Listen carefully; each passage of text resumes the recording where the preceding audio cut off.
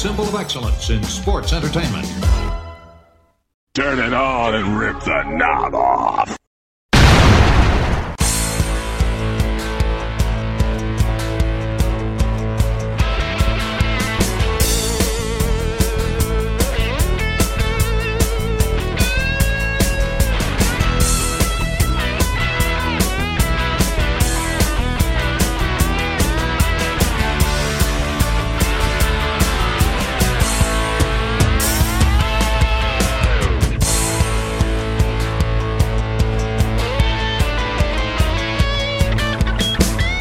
Hey guys, and welcome back once again to the Wrestling Memory Grenade, now at episode number 107. I want to thank everybody who tuned in last week to a very special bonus episode of the Grenade.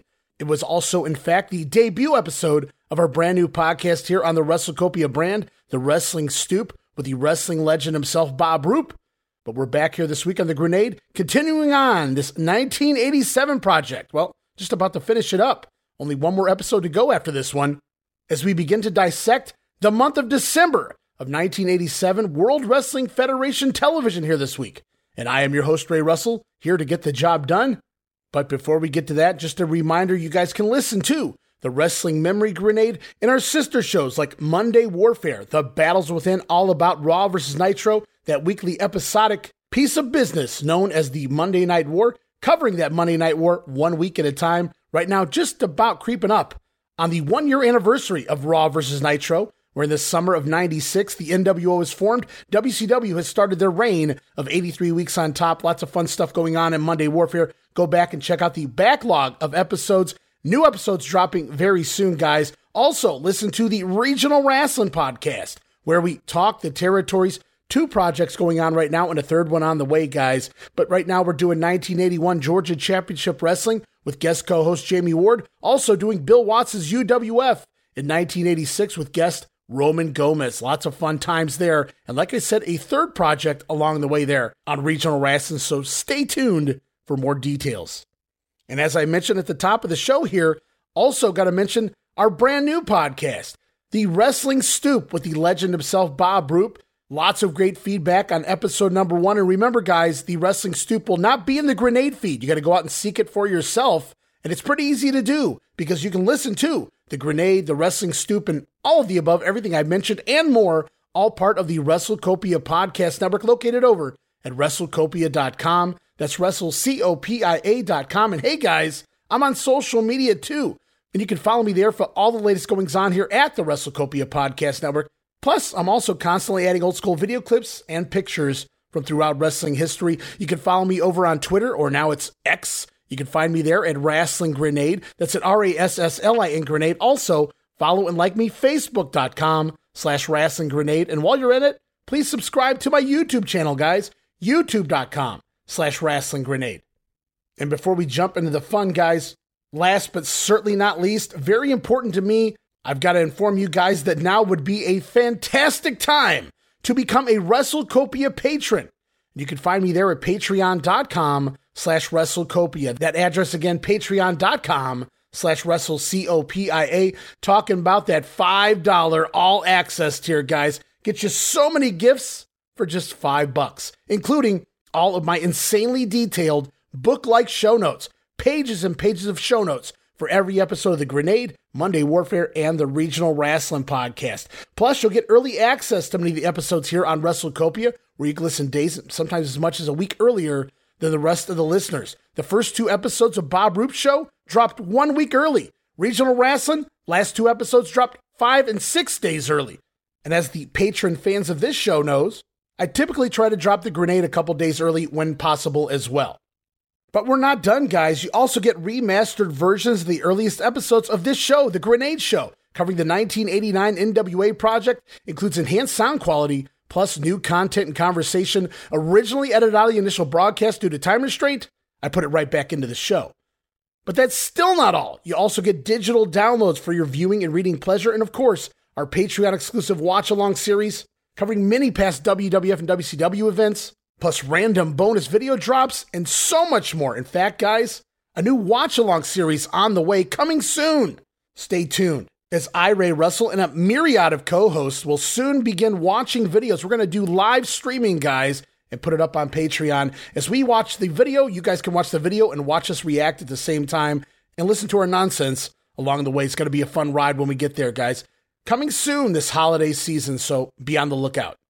And let's not forget, thanks to Patreon, now they have a collections area, which means everything is organized properly in their very own subfolder, which means all of the digital downloads now found in a digital download folder.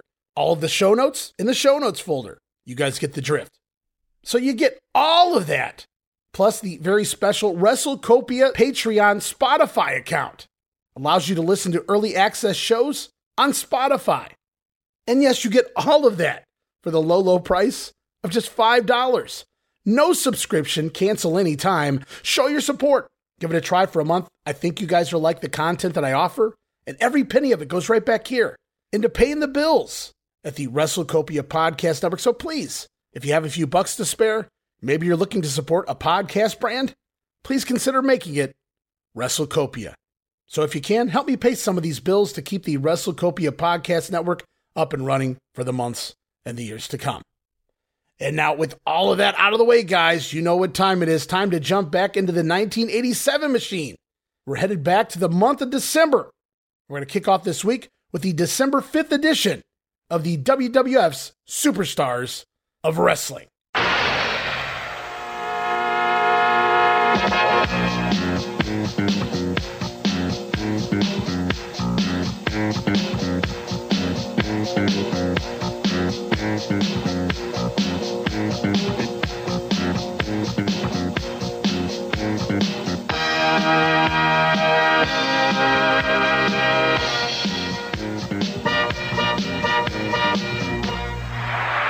All right, and here we are. Away we go. December 5th, Superstars, tape back November 17th, Des Moines, Iowa, at the Veterans Memorial Auditorium. We hear from Roger Newton, the building's manager, who appears excited to host the WWF.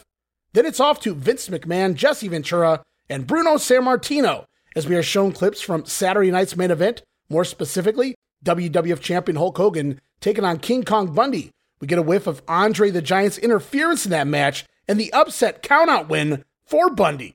Hogan dropping Bobby Heenan after the match like a sack of, you know what, pal. So Hogan loses the match by countout to King Kong Bundy. A little help from Andre along the way, but Bobby Heenan pays for it. And now we're going to find out he's once again back in a neck brace here very soon. We'll see this weekend as we head off to the ring. Opening bout action. Tag team champions Strikeforce. Yes, it's Tito Santana and Rick Martel taking on Los Conquistadors. And the Conquistadors now billed as being from somewhere in Latin America. Well, that's a step up from parts unknown, I suppose. As we get an insert promo here from Jimmy Hart and his Hart Foundation, Jimmy nauseous at the fact that Strikeforce has his men's title belts. Hart's still wanting those title belts back. As on commentary, Jesse Ventura hypothesizes that maybe Tito Santana, somewhere along the way, he sold these masked conquistadors some bad tacos in the past. And now they're back for revenge. I wrote, wow, now there's a hot angle, Jesse. As Strikeforce dominate the action early on, Jose Luis Rivera even accidentally drop-kicking partner Jose Estrada off the ring apron. Strikeforce continue their dominance with stereo backdrops, stereo dropkicks, sending both conquistadors over the top rope and out to the floor as the masked men then do a little switcheroo. The illegal one re-entering the ring, and the heels take over on Rick Martel in their corner. But it's Conquistador Estrada running into a Martel boot in the corner, and it's hot tag time to Tito Santana as Santana comes in lighting Estrada up with Martel then back in, standing spinebuster of sorts, turning it over into the Boston Crab. And as Tito fights off Rivera, it's Estrada who submits to the Boston Crab. Strikeforce picking up a win, 3 minutes and 26 seconds. As we roll on, special interview with Craig DeGeorge standing by up on the platform with Greg the Hammer Valentine and his brand new manager, Jimmy Hart. And Valentine and Jimmy both discuss Greg being the master of the figure four leg lock. As we go back in time just a couple weeks, quick clip, we see Valentine taking out Brutus Beefcake with that figure four. As the heels now want Brutus Beefcake's hedge clippers banned from wrestling. Makes sense. You can do a lot of damage with hedge clippers. Never really thought of that as a kid. The Hammer says if it wasn't for those clippers, Valentine, he would have broken Beefcake's leg and taken him out of pro wrestling. Sports entertainment, pal. But Valentine, he taught Beefcake everything he knows when they were the Dream Team, taught him everything he knows about wrestling, and took him to the tag team titles. As DeGeorge informs the heels that Brudai is vowing revenge, but the Hammer makes a vow himself to put Brutus out of wrestling for good. Because there's one thing that Greg has that Beefcake doesn't, and that's the killer instinct. So it lay dormant, and to some degree never really was settled. So here we are, more than 8 months later, and the feud is back on. The Dream Team explode in this meta feud. As we head back to the ring, it's the $1 Million Man, Ted DiBiase, accompanied by bodyguard Virgil, taking on Omar Atlas here, as the announcers discuss DiBiase wanting to buy the WWF title. We even get an insert promo here from DiBiase admitting he just bought himself the cover of the latest edition of the WWF magazine. Meanwhile, in the ring, Omar Atlas shows a chance to shine, but DiBiase counters a headlock with a nice back suplex, becomes the aggressor in the matchup. Teddy blocks an Omar hip toss, counters with a stiff-ass clothesline. DiBiase then drops a falling back elbow off the middle rope. Going to pick up the win here for the $1 Million Man. 2 minutes and 9 seconds. As now we are off to Craig DeGeorge, standing by with Ho! Hacksaw Jim Duggan. Okay, hi again, everyone. Well, he indeed is one of the great stars in the World Wrestling Federation. Always behind him is that 2x4. Come on in, Hacksaw Jim Duggan. Yeah, we're over I'm here. looking around, Craig. Got to keep my head on a swivel. Because sometimes old Hacksaw Jim Duggan, I get a little bit excited. I lose my composure. I start jumping around. The hair on the back of my neck stands up, and I get a chance to grab a hold of a weasel and pull him in close and get a look at him. Well, as I recall, it was that type of thing where somebody was behind you in that conversation I had. You're right, Craig. I kind of got baited. Old Bobby Heenan was sacrificing himself. Figured it played on Hacksaw Jim Duggan's kindness. Because I didn't blast him right away. I kind of did a little talking to him when I had him up close. Let Harley Race sneak up from behind me. Let Harley Grace grab my 2x4. And let Harley Race work me over pretty good with it. Beat me up pretty bad, Craig. I was laying down there on the concrete. The building was spinning. The crowd was yelling. And all I could see was Harley Race standing over me with this big 2x4. Blasting me. Oops, excuse me, Craig. Hit you that hard. I get excited sometimes. He was blasting me with it. Not once, not twice, not 15, 25 many times. You were standing right there, I believe. Yes, I was. I can't remember because it was all a blur. But Harley Race, all you did was embed your name in the Hacksaw Jim Duggan's mind. Yeah, old Hacksaw may not belong in no cover of GQ magazine or no cover of Muscle and Fitness magazine, but I'm not ashamed to go in any gym in the country, and the way I dress is just fine with my folks. Ho! That was for my folks out there. All right, well, that was very nice. Hacksaw Jim Duggan, King Harley Race did bait you. He did hit you. But another thing, at least he got that crown back. You didn't even want that thing, that room. No, hey, I just kind of took that crown away from him to embarrass him, to kind of bring him off that pedestal he puts himself up on. He thinks he's a little bit better than everybody else. Thinks he's better than all the working folks out there. Doesn't even like to look them in the eye. Walks down to the ring playing that fancy damn music. Has that cape flapping in the back there. Has Bobby Heenan running all around him, whispering in his ear, telling him what to do. Well, Race, I'm sick and tired of it. I know a lot of folks out there are sick and tired of it, and we're going to do something about it. All right. Tough guy. Good way to take care of royalty. Hacksaw Jim Duggan. Gotta love that meat and potatoes style that is only his. And there it is, the hacker talking Harley Race. Ah, yes, the King Harley Race. Hacksaw Jim Duggan feud continues on. We haven't even got to the Slammies yet, guys. Hacksaw admitting that he took the robe and the crown simply to embarrass the king as Harley comes down to the ring with that fancy damn music. No thanks, tough guy.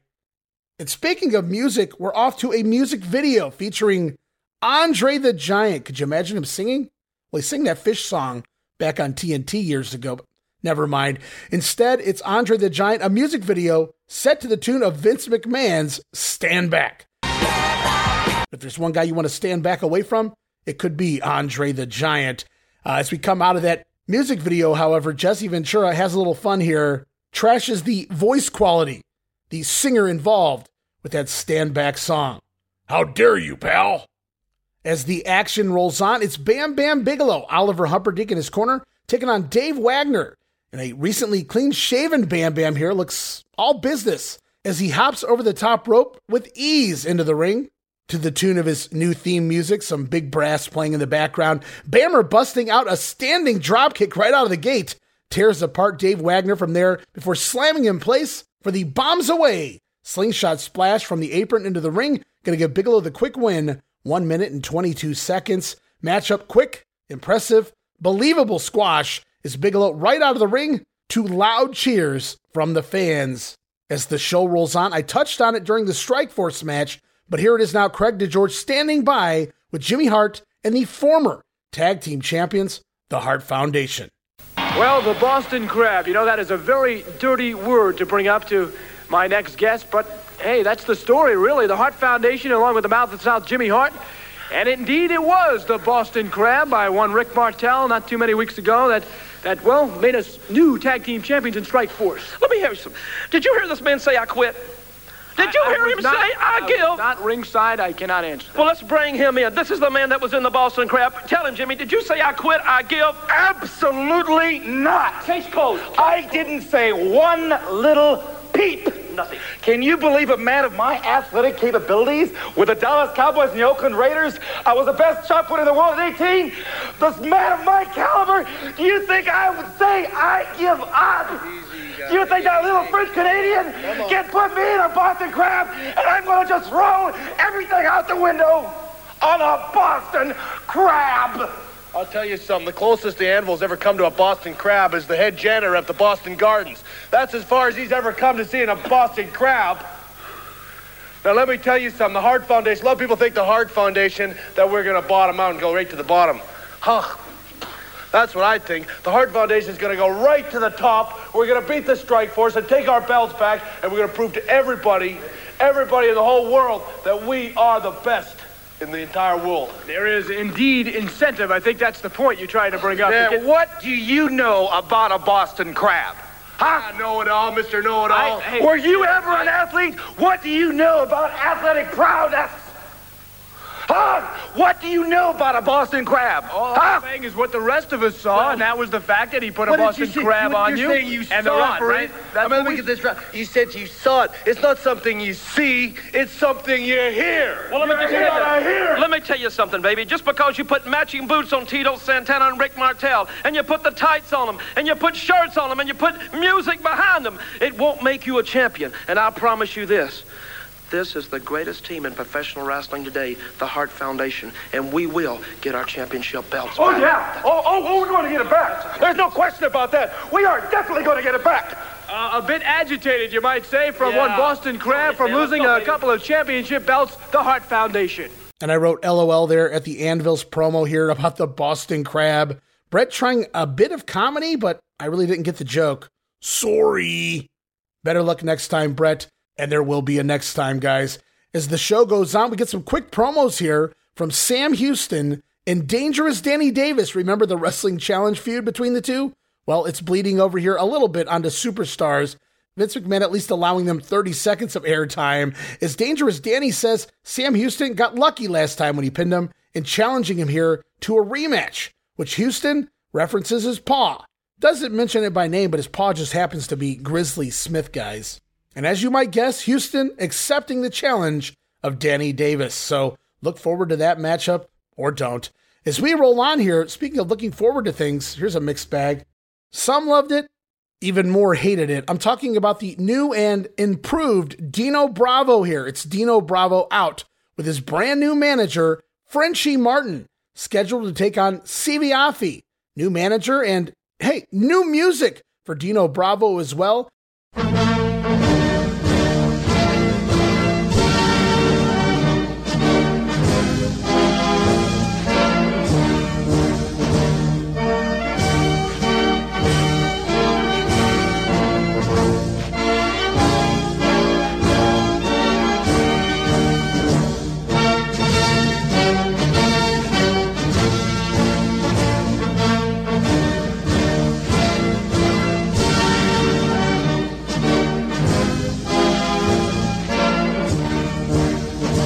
The newly turned singles wrestler Bravo, accompanied to the ring, yes, by the former wrestler, well, sometimes still wrestling, Frenchie Martin, to that familiar La Marseillaise, the French national anthem.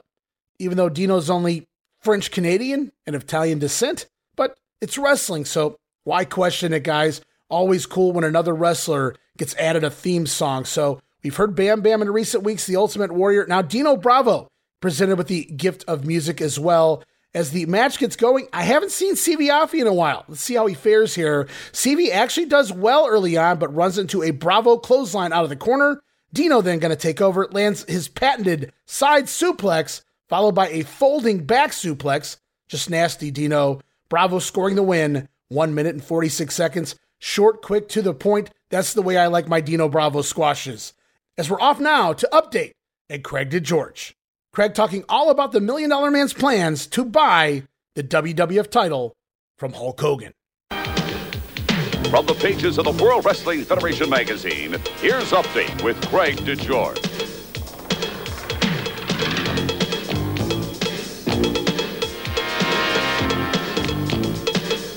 Hello, everyone. To say the spacious office building of World Wrestling Federation President Jack Tunney resembles the floor of the New York Stock Exchange might be putting it a bit on the mild side. There is hustle, bustle, and confusion, and there are plenty of questions as Mr. Tunney and his staff now are preparing the official word on what could be one of the most noteworthy and certainly bizarre happenings ever to hit the WWF. I'm going to buy the World Wrestling Federation Heavyweight Championship. That's right, baby. It's going to be mine. Lock, stock, and barrel. It was this comment by Ted DiBiase that has rippled through the World Wrestling Federation with an earthquake-like effect. However, at this point, we do not know how much damage has or will be done to the structure. Ted DiBiase is trying to buy, I repeat, buy Hulk Hogan's heavyweight championship. This potential move, obviously unprecedented, is raising all sorts of theories and questions.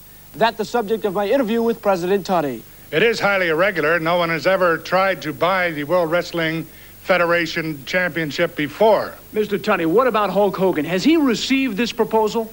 Officially, I'm not sure. There are rumors going around that he has. I really don't know. Certainly the legality is a question. What about that? I'm looking into the bylaws now. I don't want to make any further comment on that now. All right, the legalities, of course, are a major issue here. Also, what about the Hulkster? Well, we've been unable to contact the WWF champ, and if he's watching right now, it is possible this is the first time he's heard about the matter, unless DiBiase has already contacted him. At this point, though, the questions abound and the answers do not. So we're left with speculation as to whether the $1 Million Man can or will attempt to buy out Hulk Hogan. We'll update you on this next week.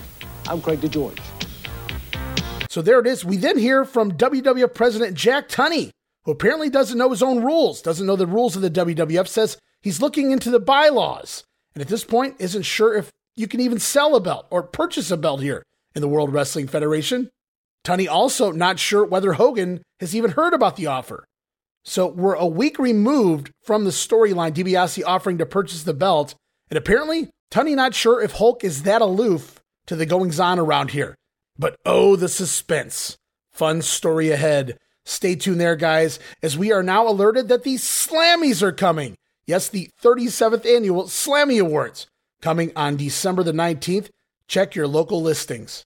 Then it's back to the ring tag team action. British Bulldogs taking on Steve Lombardi and Barry Horowitz as the Bulldogs overpower and out-wrestle their opponents early on. Dynamite with a nice-looking snap suplex on Horowitz, but the heels finally take over after some cheap tactics, biting, eye gouging, double teaming by Horowitz and Lombardi gives them control for a good chunk of time here. Honestly, Lombardi, though, lands a gutbuster on the Kid, but telegraphs a backdrop, and finally, Dynamite able to tag in Davey Boy Smith, and Smith in with a running drop kick and delayed suplex on Horowitz. Davey Boy then running power slam before Dynamite re-entering the ring with a nasty-looking folding back superplex, intentionally trying to fold Horowitz in half on the way down.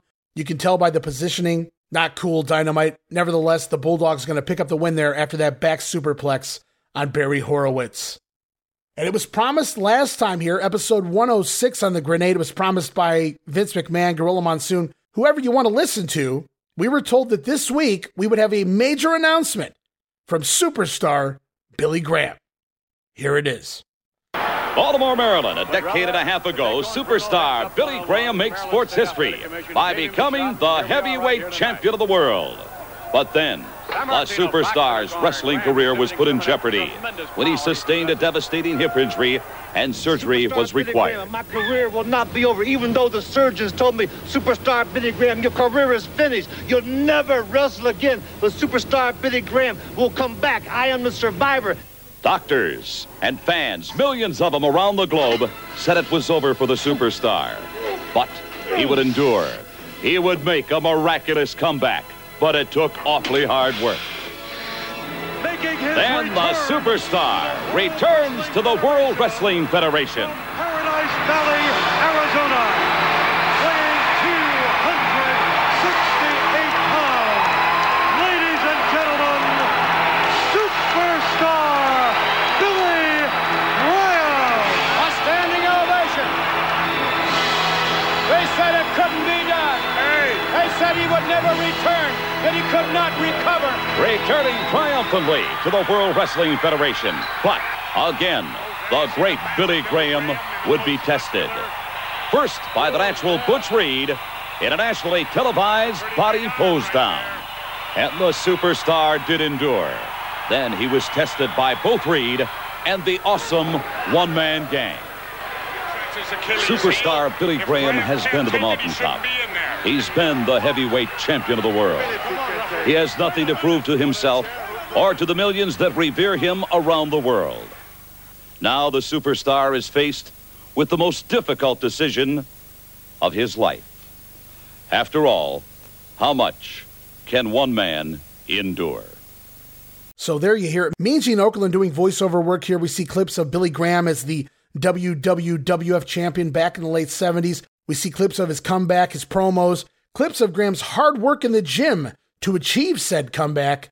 We even get a glimpse of his in-ring return this past summer. And then we move on. Highlights of Butch Reed and the one-man gang seemingly taking the superstar out of wrestling just a few weeks ago.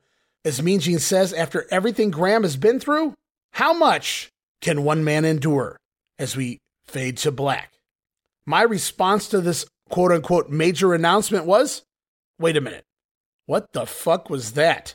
We were promised last week, and going into this segment even, this week, a major announcement from Billy Graham himself. Instead, it's just a recap package with Mean Gene doing a voiceover. So we get no announcement, and worse yet, no Billy Graham. What gives, Vince? Ha ha! Gotcha, pal! Is back to the ring one more time for the natural Butch Reed, Slick in his corner, taking on Outback Jack. And we get an insert promo right away from Don Morocco talking about Butch Reed mocking Graham after taking him out. The Rock, in his own words here, promises that the natural will pay. As Slick dancing to the ring to Jive Soul Bro. And then the Slickster going to distract Outback Jack, allowing Butch Reed to attack. Jack does try a comeback, but gets cut off as Reed dominates. Outback going to finally try a little offense, coming with a clothesline out of nowhere. Very rough-looking clothesline here by Jack. But Reed, however, catches Jack charging in the corner, and then it's the top rope clothesline, finishing Outback off in just 2 minutes and 5 seconds. Sorry about your push here, Jack. No worries, mate. I'm Outback Jack. As we close out this edition of Superstars, Craig DeGeorge standing by one more time. This time it's with the Doctor of Style Slick and his one-man gang.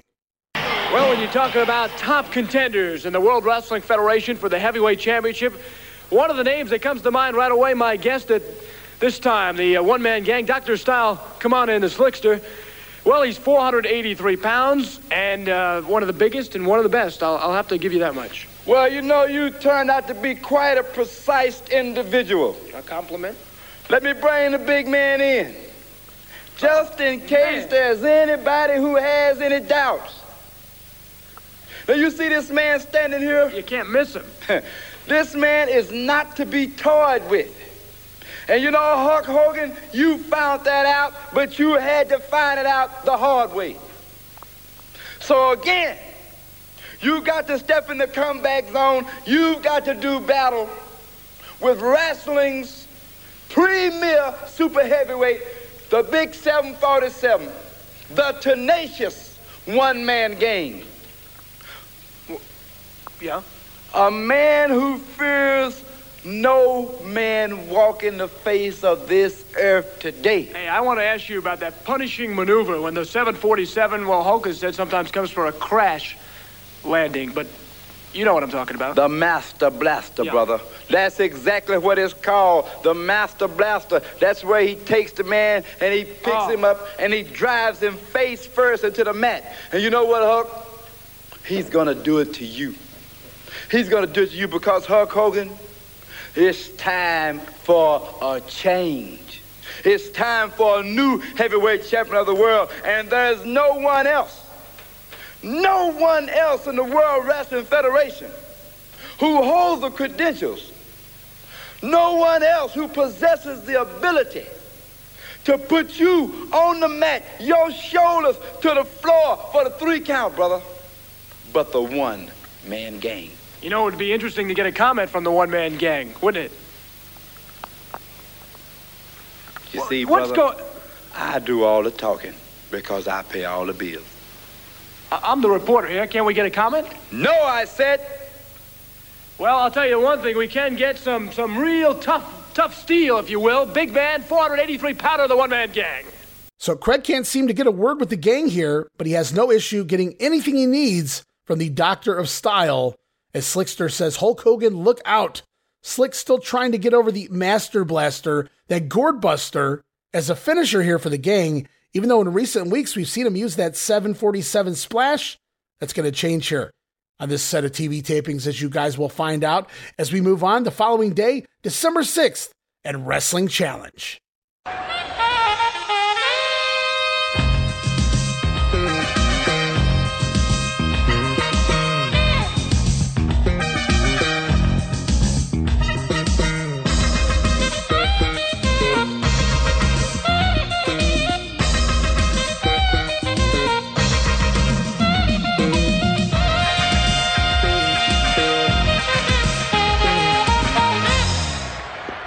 So here we are, Wrestling Challenge, December the 6th, tape back November 18th, Omaha, Nebraska, at the Civic Auditorium.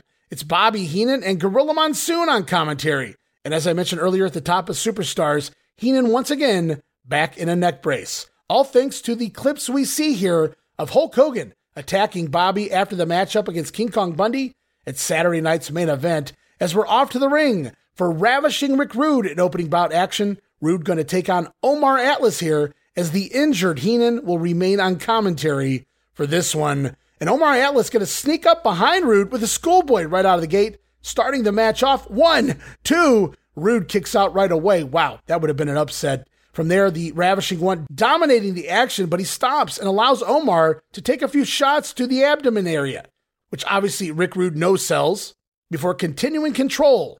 And before too long, it is the body breaker. Yes, the over-the-shoulder backbreaker gets the submission win here, 1 minute and 49 seconds, as Bobby Heenan continues his feud with Mr. Wonderful by tying his stretch figure into knots.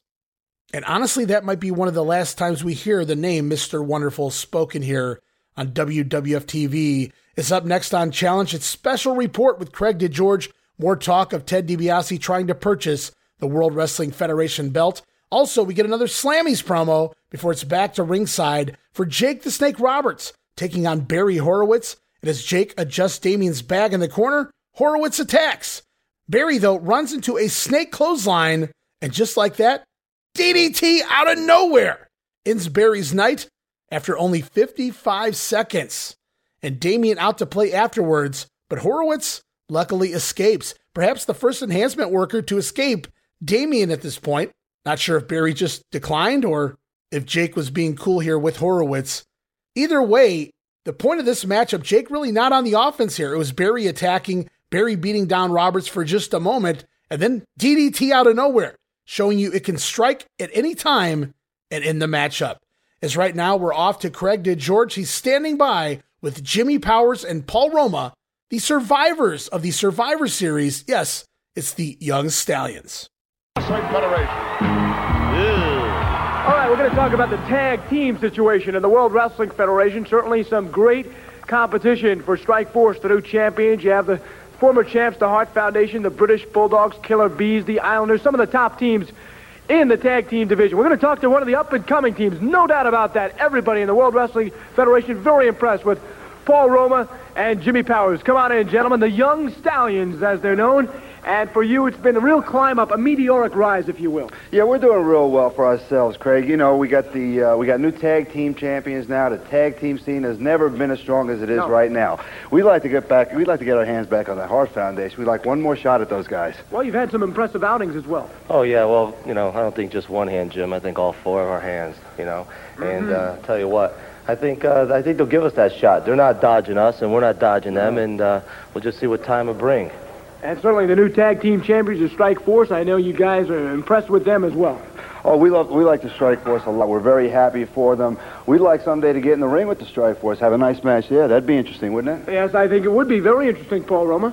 Sure, just like he said. And I think they'll go for that, too. I don't see why not, I think one of the things, Paul, that people are impressed with is the way you work together. Not all tag teams work together so well, and I guess that obviously is the key when you're talking about a team. We've been working real hard. Paul and myself have been training very hard in the ring and in the gym, and our teamwork has improved considerably, and that's what it's all about, tag team. We've been working very well as a team lately. And experience, I guess, is what you're talking about, just working together more and more and getting the experience together. Well, yeah, that's what we're lacking right now is experience. But, as time goes on and as we work as a team, it'll come, and we're willing to wait. And you're willing to wait to go get those belts. What about what you have to do, perhaps, to get to the belts? Do you think you're ready for the title shot right now, or would you like to work your way up, if you will? Well, we've had a title shot against the Hart Foundation. We did very well for ourselves. I don't see why we shouldn't be able to get in that ring with the Strikeforce right now. Yeah? Right now? You ready? You're my partner. All right, Paul Roma, thank you very much. The Young Stallions out of New York, top upcoming contenders in the tag team division. No question about that. They've looked good so far. In the future, perhaps, the belts fly. I guess we'll see on that. Jim, Paul, thank you very much. They are the Young Stallions, up-and-coming contenders in the tag team division. So Roma, the Stallions, apparently willing to wait for a title shot, but they'd also like to get that shot right now, says Jimmy Powers. He feels they're ready for Strikeforce. Kind of felt a little ad-libbed, as all promos were in that point in time, but I mean, the bullet points here felt a little ad-libbed as Roma was caught off guard, apparently. Deer in headlights, like, whoa, are we turning heel? And if so, I bet Paul Roma couldn't have waited for that one. It might have worked in time. Luckily, we will eventually get Power and Glory, but for now, it is the Young Stallions looking for their opportunity at Tag Team Gold. Is up next, guys. We got another promo for you. This time, it's from the Doctor of Style, Slick. Slickster, your thoughts on Ted DiBiase's proposal to buy the title from Hulk Hogan? Well, I'm going to tell you right now, I don't like it.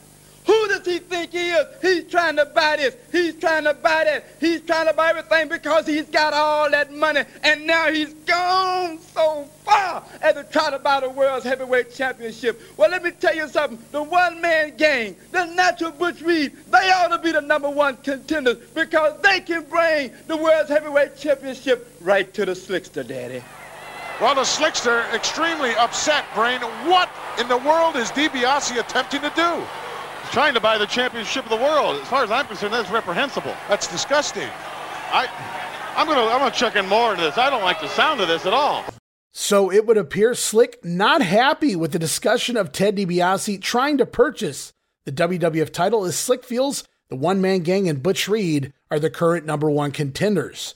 So even the heels are getting pissed off about DiBiase trying to lay claim purchase the championship from Hulk Hogan. Bob Heenan also had a few comments there. He'll continue on with more of that as the weeks progress.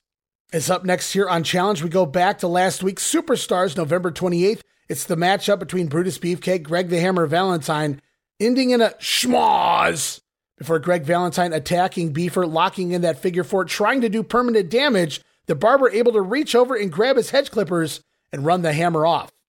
So as I said earlier, the Dream Team explodes again, I suppose, as the feud would apparently be back on. Oh, here we got a fun one lined up now, guys. Up next, I got a soundbite. Craig DeGeorge standing by with the ladies champion. Here she is, the sensational Sherry.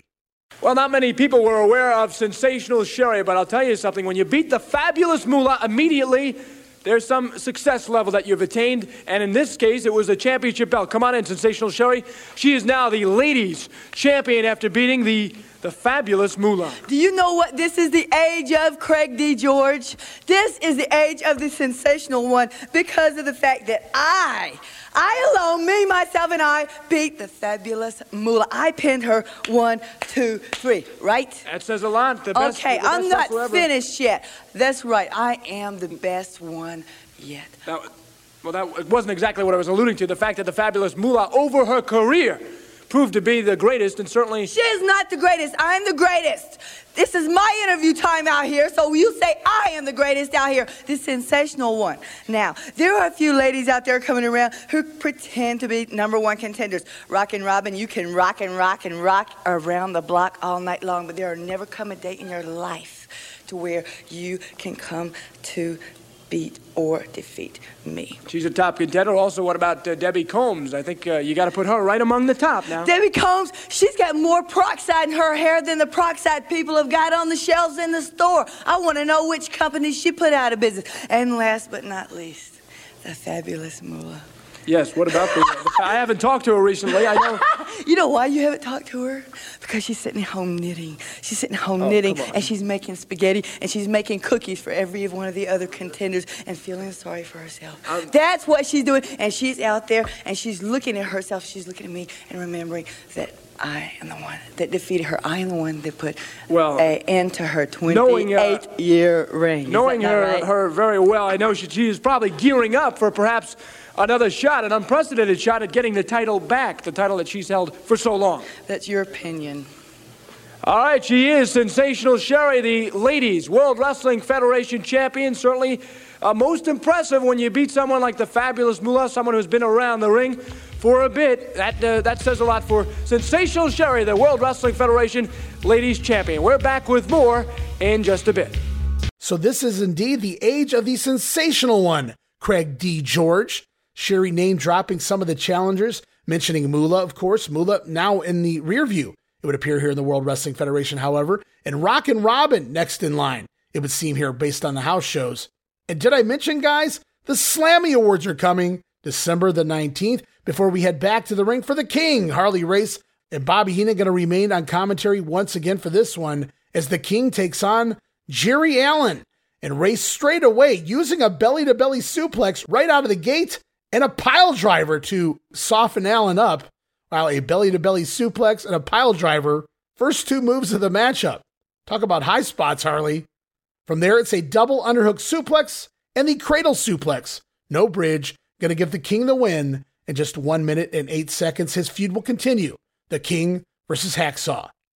Then from there, we head off to a special interview up on the platform. Craig DeGeorge standing by with Jimmy Hart and his man, Dangerous Danny Davis. And remember, we speculated on Saturday night's main event, Davis versus George Steele. Jimmy Hart nowhere in sight for that matchup, nor was he mentioned, even though he was there for the later matchup on the card, involving the Hitman versus the Macho Man.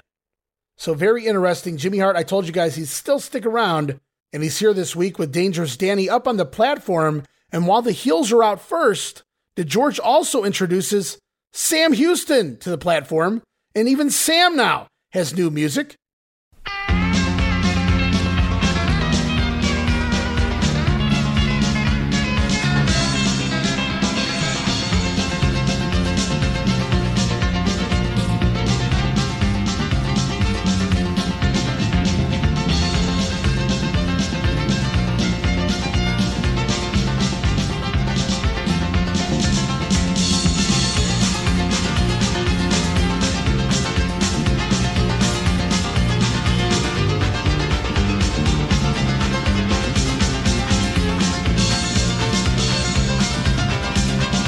Some country western type stuff, because you need music if you're going to be a dancing cowboy gimmick, as Houston is indeed out in his cowboy costume, or at least that's what it's supposed to be. Even does a little two-step up on the stage. Groan. As Davis mocks Houston's costume, his dancing, and says he wasn't even impressed by Sam in the ring either. Sam says it was quite the battle. Sam, that match lasted about a minute, if I remember correctly. And you got the win with Davis's foot under or on the rope or whatever it was. And as the promo continues on, it's very evident Sam Houston literally, very clearly having issues trying to cut a promo here, as Jimmy Hart even has to speak up asking Sam if the cat's got his tongue. Couldn't really hide it. Sam really stepping over his words as Houston admits to being nervous in front of thousands of fans, but it didn't stop him from whipping Davis's butt last time out. Davis then steps up to Sam, tells him to take his cowboy hat off in the building. Sam's response? He only takes his hat off for 2 reasons. 1, when he's in his mama's house, and 2, when he's in the company of a pretty lady. Lame. I'm really hoping somebody wrote this script and this wasn't coming from Sam himself, as Dangerous Danny doesn't like that response, so he knocks the cowboy hat off of the head of Houston. Way to take initiative, Danny. But Houston gets steamed up and unloads on Davis as the 2 men go down, begin trading shots on the platform, rolling off the platform onto the arena floor before it's broken up by Blackjack Lanza and several officials. And Danny Davis, though, not backing down. He wants at Sam Houston. But Sam, he's hot too, and he wants right back at Dangerous Dan. Sam finally picking up his cowboy hat, dusting it off, and putting it back on his head, which actually gets a decent response. This is probably the loudest pop Houston has got since coming here to the WWF. And I don't know that this feud will do anything for either guy, but the pull-apart brawl was fun, even if they were relegated to the B TV show for their feud. As Challenge rolls on, it's the Rock Don Morocco in the ring taking on Pete Sanchez.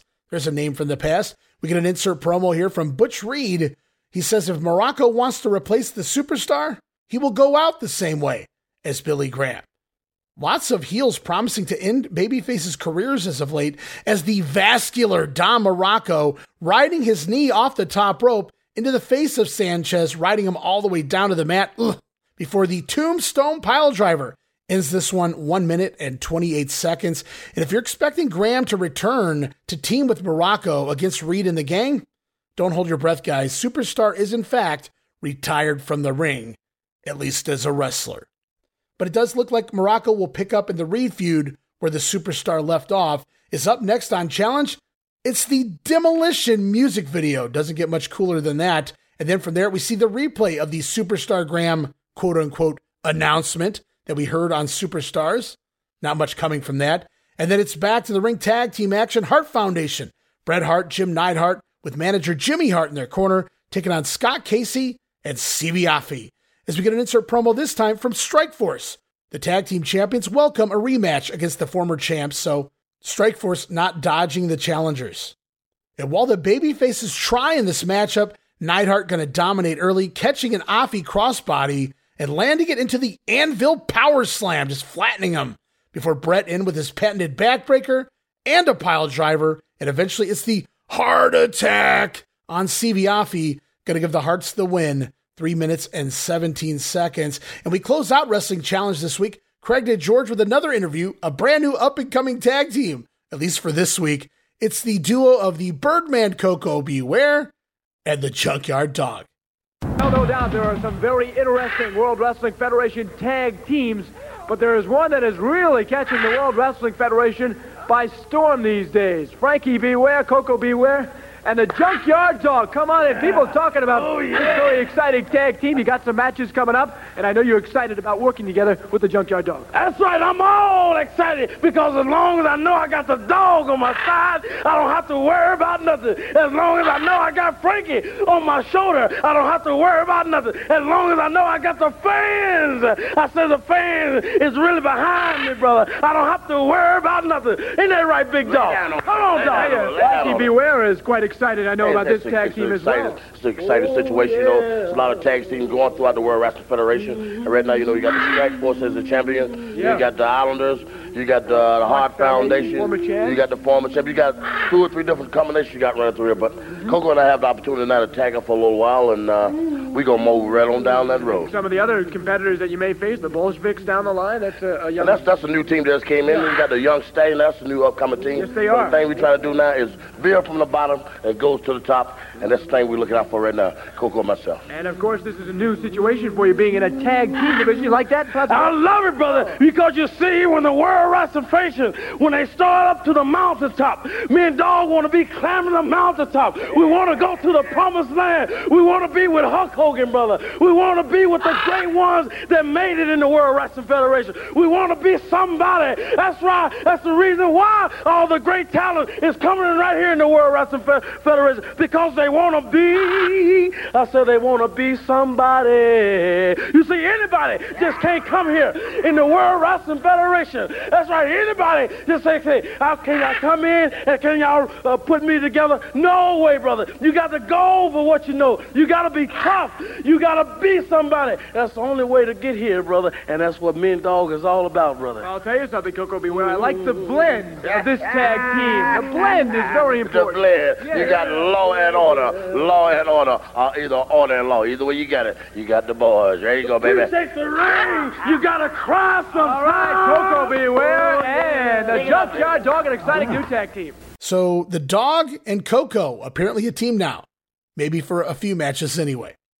And as Challenge concludes, commentary on the matches here this week on Wrestling Challenge, all focused either on the upcoming Slammy Awards or Ted DiBiase wanting to buy the WWF title. So clearly the two biggest things right now for the WWF in December, one, their TV special, makes sense, and two, their major angle with the $1 Million Man and Hulk Hogan. As we are off now to Primetime Wrestling for December 10th.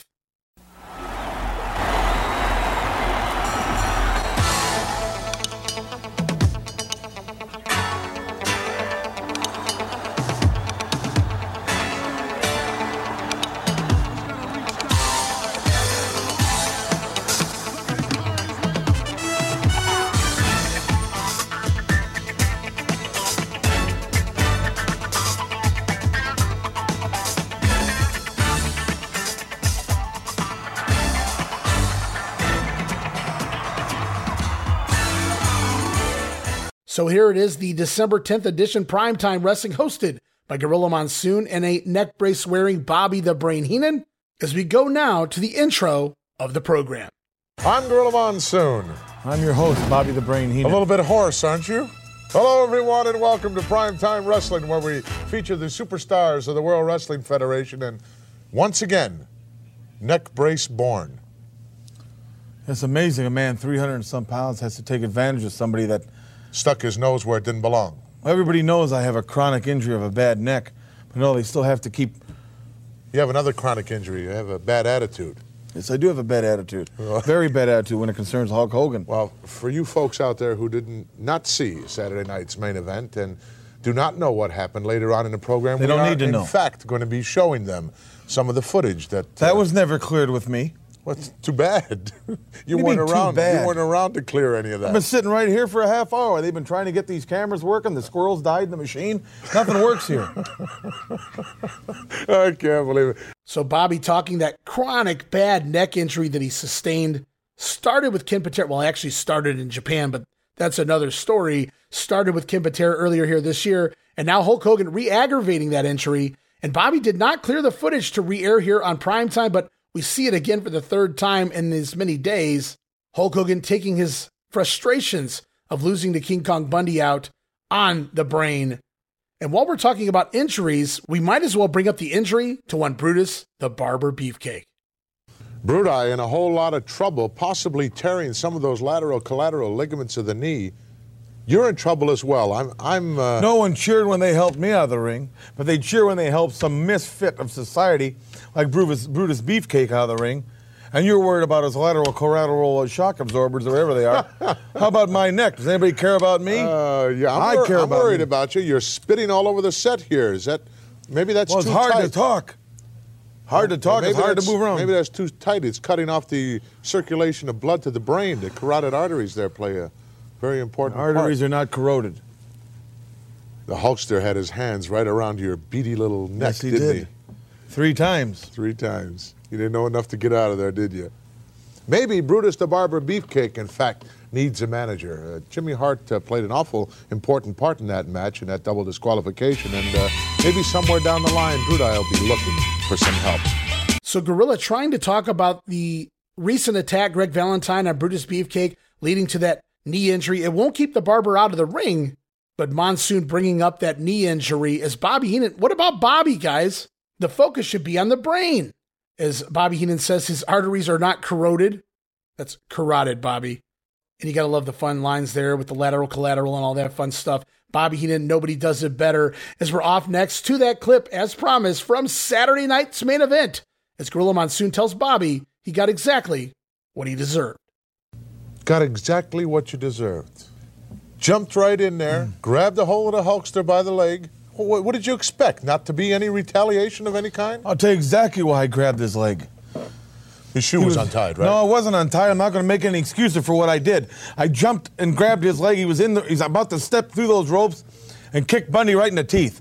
So to prevent that, I grabbed the leg. He couldn't lose the match by being counted out. He could lose the match, but not the title. What would I gain by that? I wanted him in that ring. I didn't want him outside counted out, but I didn't want him to kick Bundy in the face. That's why I stopped the leg. Was worth $10,000. But did it justify what he did to me? Everybody knows I got a history of a bad neck. Well, you're going to have a bad neck. But for a no, long 3 times he squeezed almost the life out of me. Could have thrown me out, could have slammed me, could have knocked me out with a punch. No, he wanted to do permanent damage to me. He wanted to take me out of professional wrestling. I think he did. Fine. I think he did. And if he wants that kind of a war, then he's got that kind of a war. Not only that, you've got problems with the $1 Million Man as well. In fact, we're going to bring you up to date right now on what that situation is. You won't like this either. Wait a minute. Virgil? Gorilla asking a simple question to Bobby Heenan here. What did you expect would happen after the involvement of Andre, after Bobby Heenan getting involved there? Bobby holding the foot of the champion, preventing him from getting back inside the ring, allowing Bundy to pick up the win on a countout. As Bobby said, he was simply trying to help his man, the challenger, King Kong Bundy. Hogan wanted to do permanent damage to his man. Bobby just couldn't allow it. You want a war, Hogan? You've got one. And up next, well, we heard him discuss it on Superstars. They continue to talk about it on Wrestling Challenge. So it only makes sense that the conversation continues on here on Primetime. I'm talking about the host discussing the $1 Million Man wanting to purchase the WWF title. What a contemptuous individual. Stunned, aren't you? Shocked. Humiliated. I'm not quite sure what he means by that. You're not sure what he means? Would you like me to explain it to you in your language so you could understand it? Yeah, please do. He's going to take some of his millions and approach the world's heavyweight champion, Hulk Hogan, and buy the World Wrestling Federation heavyweight championship from him. Is that clear enough? Well, he can't do that. What's to stop him from doing that? Well, there's got to be... I've got people I manage that have worked too long and too hard and are in line for a championship of the world. Do you know for a fact that there's something in writing in the bylaws? There's got to be. Nobody can say you can't buy a World Series, you can't buy a Super Bowl, and believe me, you can't buy a World Championship. You're positive of that? I'm not positive of it, no. You're not even sure what day of the week it is. I'm positive of one thing. I've got people in line for a championship match. I know you do. I've got people that I've worked all my life for. That may be just too bad. We'll be right back right after this. So there it is. Even Bobby Heenan doesn't like this idea. $1 Million Man trying to purchase the belt. Great sell job here by Heenan, as even other heels clearly upset at DiBiase stealing their men's opportunity at the title. And as we close out this edition of Primetime, hey, how about a bonus promo, guys? Take it away, ravishing one. Yes, I'm talking about Rick Rude. Well, here on Prime Time, as you know, Gorilla Monsoon, I have confronted Bobby Heenan about the recent injury he sustained at the hands of heavyweight champ Hulk Hogan. Not that he didn't ask for it, because in my opinion, he did. Ravishing Rick Rude, maybe you can shed some light on it. I don't know if it's that old insurance scam again or if legitimately your manager, Bobby Heenan, is injured. Listen, little man, Bobby instructed me to talk about myself and not to talk about his business at this time. All right, let's talk about you, Ravishing Rick Rude. Certainly, you've got the World Wrestling Federation standing tall right now. You've got a number of opponents that in the very near future you're going to be meeting. One name I want to bring up is that of Mr. Wonderful Paul Orndorff, and I don't think it's any secret. Orndorff embarrassed you. He embarrassed your manager, Bobby Heenan, and I think right now that's where all of these bad feelings originate from. Let's set the record straight. The Heenan family has embarrassed Paul Orndorff. Bobby Heenan kicked Paul Orndorff out of the family. And now I will embarrass Paul Orndorff in the squared circle. Now, wait a minute. He did not kick Yes, Paul he Orndorff did. out of the family. It happened in Yes, front of a he national did. television audience. Who are we trying to kid here? Paul Orndorff publicly fired Bobby the Brain Heenan as his manager. Why don't you tell the people the truth, little man? You knew ahead of time what was going down, and you buzzed Paul Orndorff. I am not a stooge. You knew ahead of time Paul was getting fired. We kicked him out. There was no room for Mr. Pitiful in the family. Well, I'll tell you what, Bobby Heenan, I think, brought it all on himself. He asked Mr. Wonderful Paul Orndorff to come on out and stand by you and admit to you and the world that you have a better physique. And I don't know, that's only a matter of opinion anyway. If you want to ask the ladies of America who the sexiest man alive is, you'll come up with the answer, Ravishing. Well, it's not Pee Wee Herman, I can tell you that. I thank you. Ravishing Rick Rude. We're right back. All right, great stuff there from Ravishing Rick Rude. Going to be a major player moving forward here in the World Wrestling Federation as we move on to the following week. Superstars of Wrestling, December the 12th, taped November 17th, Des Moines, Iowa, Veterans Memorial Auditorium. Once again, Vince McMahon, Jesse Ventura, Bruno Sammartino, all on commentary as we head to the ring for Demolition, Axe and Smash with manager Mr. Fuji taking on the duo of Jim Evans and Brady Boone. Hey, didn't they just recently take Boone out on a stretcher? Brave man here as we get an insert promo from Billy Jack Haynes and Kip Patera as they say their eyes are set on this match. And Billy Jack's cousin, Brady Boone, going to watch out for him here this week. And honestly, again, surprised to see Boone back here already. And not just back in action, but back against the men who took him out. And he chooses Jim Evans as a partner? Where was Billy Jack Haynes for that contract? As Brady busts out a double handspring backflip into a drop kick early on in the matchup, and then another cute kick here from the former gymnast. Because, yeah, that's what I do after last time, Brady. But Smash going to finally launch Boone into the air, dropping him right down on his gut before Jim Evans tagging in, gets the beatdown of a lifetime here as it is demolish and destroy. Evans going to get the old masked superstar clothesline before the demolition decapitation puts Evans away 2 minutes and 9 seconds. Now post-match, demolition knocking Brady Boone out to the floor and then landing the decapitation finisher once more on Jim Evans.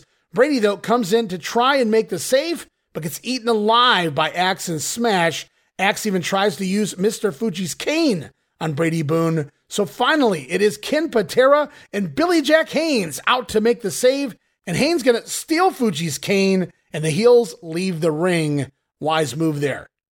But interesting choice, Demolition to feud with Billy Jack Haynes and Ken Patera, but it works because both men established names, big guys, and Demolition well in control of this one. As up next, it's a special interview Craig DeGeorge up on the platform with Brutus the Barber Beefcake. We heard from the Hammer last week. As Beaver this week, he talks Valentine's attack with that figure 4 leg lock, nearly snapping his leg. The Barber stating it's a pain that he will never forget.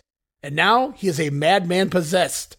Brudite reminding the Hammer his leg is only bruised, not broken. Valentine may have won the battle a couple weeks ago, but he hasn't won the war. Unfinished business ahead, says Brutus Beefcake, as once again it's Slammy Awards promo time, coming next week. And then back to the ring for Ravishing Rick Rude, who is indeed accompanied to the ring this week by his manager Bobby Heenan in a neck brace. It's Rick Rude taking on Mike Richards, as Rude tells the half-wit heifers to keep the noise down so he can pose for the lovely ladies. And as the match gets going in between posing, it's a power slam, a snap suplex, and the body breaker going to give Rick Rude the win, 1 minute and 41 seconds. And post-match, Jesse Ventura shown stretching a Paul Orndorff action figure. But that's not all. The Body also claiming that when he's done with Orndorff, he will make one arm smaller than the other. I wrote, wow, never caught that before. Damn, Jesse. That's rough. As we're off now, promo time, Mean Gene Okerlund standing by with Jimmy Hart and his Hart Foundation. All right, my guest at this time, not that long ago, was flying high. He was on Cloud 9. Come on in, the mouth of the South, Colonel Jimmy Hart. Welcome back, Jimmy Hart. No longer do you manage the tag team champions of the world. I'll grant you this. You do manage the current Intercontinental Heavyweight champ, the Honky Tonk Man. You've got the new tag team ladies champions, the Glamour Girls. So you're red hot right now, no doubt about it. You know, like they say, baby, when you're on top, you gotta let it rock. Well, let me tell you, you think I'm gonna kick the Hart Foundation out? We were ripped off and we were robbed, and here they are right now, baby. They made you a lot of money, Jimmy Hart, no doubt about that. You still, Jim the Anvil Neidhart, contend you was robbed. Oh, that's good English. Yeah, I was robbed. I was robbed. I never said one peep. I never said submit. I never said a thing. Nothing. Not a thing.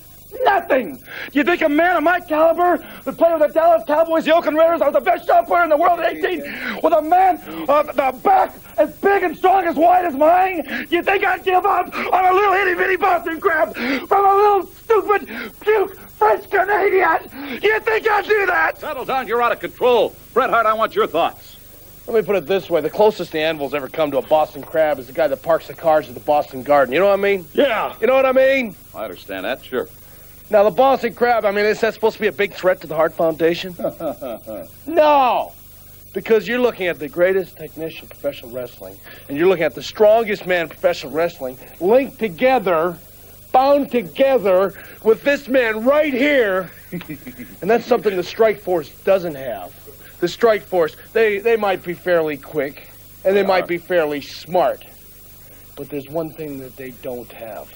They don't have a brain like this guy right here. Yeah, you know what I mean? Let me ask you a question, gentlemen. Let me ask you a question. You know something, Hitman? I hope I never go bald and have to comb my hair from one side over the top like this guy does to make it look like he's got hair. I don't have anything to comb over the top, but thank you very much. Just going to ask you if you guys were psychologically down since that defeat 5 weeks ago. But what do you think? Look at these guys. Look at these chests. Look at them. We're ready, baby. They're still there, if that's what you mean. The girls are still there? They're still there, if that's what you mean. I'd heard rumors to the contrary. I thank you, Jimmy Hart of the Hart Foundation. Stay tuned. We're right back. What are you talking about? So there it is. The Hart's still upset. The Anvil, he never submitted. Same story every week. Brett gets his joke off this week, and at least Mean Gene gets it. But the Hart Foundation gunning for Strikeforce and those WWF tag team titles, as we're back to the ring for Hacksaw Jim Duggan taking on Pete Sanchez. Is Duggan still rocking that theme music that he's had now for about a couple months, I think? As early on, Jesse Ventura asking a question in the matchup. Why does Duggan hoe so much in the ring? And well, let's listen. Sanchez whipped to the ropes, end off, elbow knocks him down. Oh, what a clothesline. Why does this guy howl when he's in the ring? I don't know why. He does a lot of things, Jesse. He's just a little different, okay? You can accept being different, can't you? Different. In other words, he's maybe a little, how do we say, mentally retarded? No. Is that the way you put it? I would say eccentric. You're different. You're eccentric. Why don't you ask him, Jess? Why don't you ask him if he's a little retarded? Because I really don't think I'd get an answer from him. The guy's not capable of talking, I don't think. You might get an answer with a 2x4. You'd like that, wouldn't you, Bruno? Well, let's say I wouldn't shed no tears. So Vince, Bruno, stating that Hacksaw Duggan, he's just different, Jess. What's that supposed to mean? He's mentally retarded? And you gotta love Bruno there. Why don't you go ask him if he's a little retarded, Jess? I wrote, LOL, what the fuck are we doing here, guys?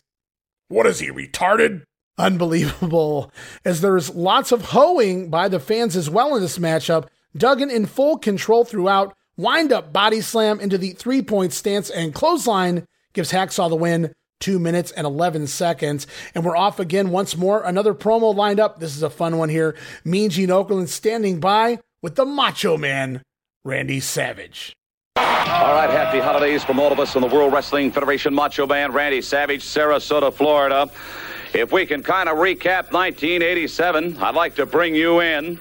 So much happened to you this calendar year, and so much still happening, and I don't even want to venture a guess on what might be happening down the road in 1988 for you. And, of course, I've got to include your lovely manager, Elizabeth. Oh, yeah, crystal ball tells it all. Possibly, maybe, but 87 is not done yet. And they're right. Absolutely. Okay, that's right. You don't need to carry around a calendar to keep up with the months, the days, the minutes, the seconds. Yeah.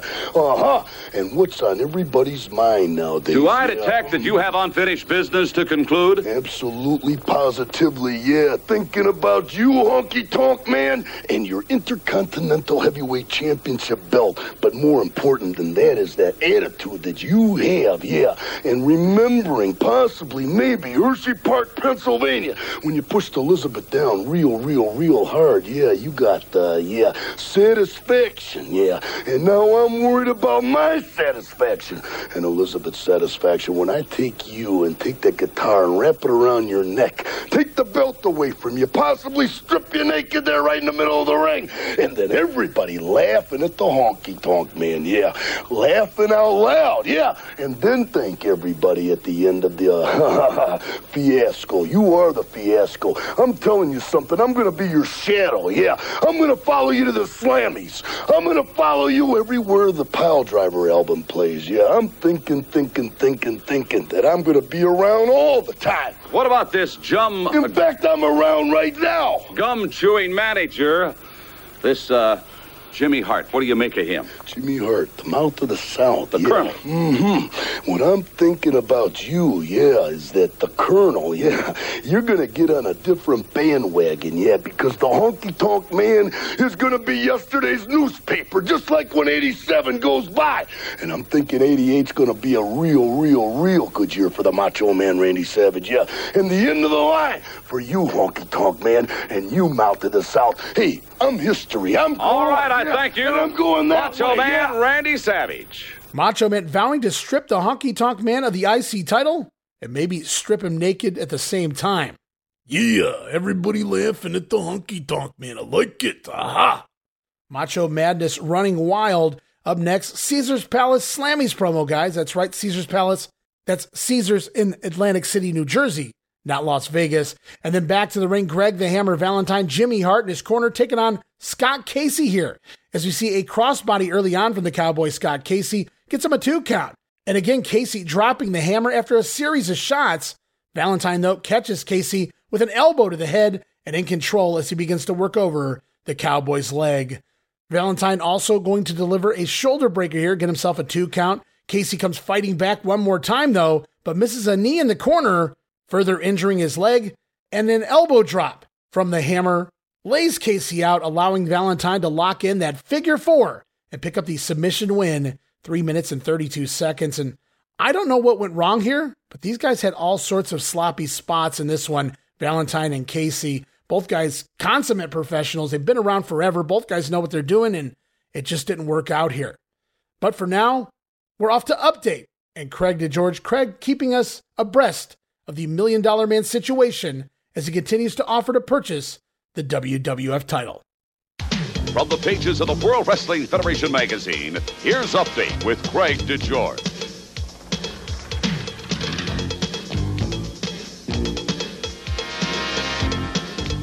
Hello, everyone. The holiday season is here, and Ted DiBiase, the $1 Million Man, is in a spending mood, and I mean spending.